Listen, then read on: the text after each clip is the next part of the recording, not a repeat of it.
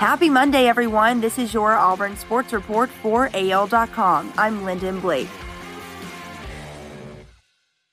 3 Auburn players tested positive for COVID-19 and will be quarantined before they're cleared for off-season workouts. Auburn players reported back to campus on Thursday and were all tested for the coronavirus Friday, ahead of the commencement of voluntary off-season workouts, which are set to begin today. The 3 players who tested positive were all asymptomatic, as team spokesman confirmed to AL.com. Hundreds of people filled Toomer's Corner in Auburn Sunday for a peaceful march and protest of the police killing of George Floyd and the death of African Americans who died in encounters with law enforcement, as well as broader issues of racial inequity. Auburn University basketball coach Bruce Pearl was part of the large crowd. "I love this country, I love this community, I love Auburn," Pearl said, "and we can and we will do better." Jarrett Stidham didn't play much for the New England Patriots in 2019, but could play a lot for them in 2020.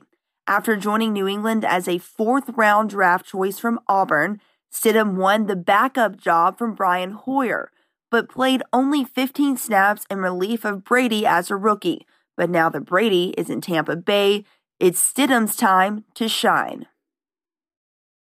Pat Dye was laid to rest last week in Lee County in a special way. There was no casket. According to the Athens Banner-Herald, Dye wanted a simple burial, and he was laid to rest in a white shroud.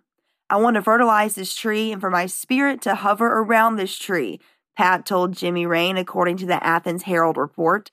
The tree under which the longtime coach is buried was grown from a trimming of the original Toomer's Oaks, which famously stood at Toomer's Corner in the heart of downtown Auburn.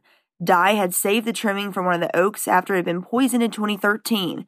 He gave the tree special attention, nurturing it to a height of 15 feet.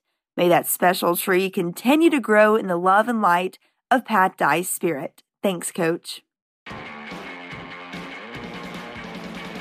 That's your Auburn Sports Report for AL.com. Thanks so much for listening. I'm Lyndon Blake.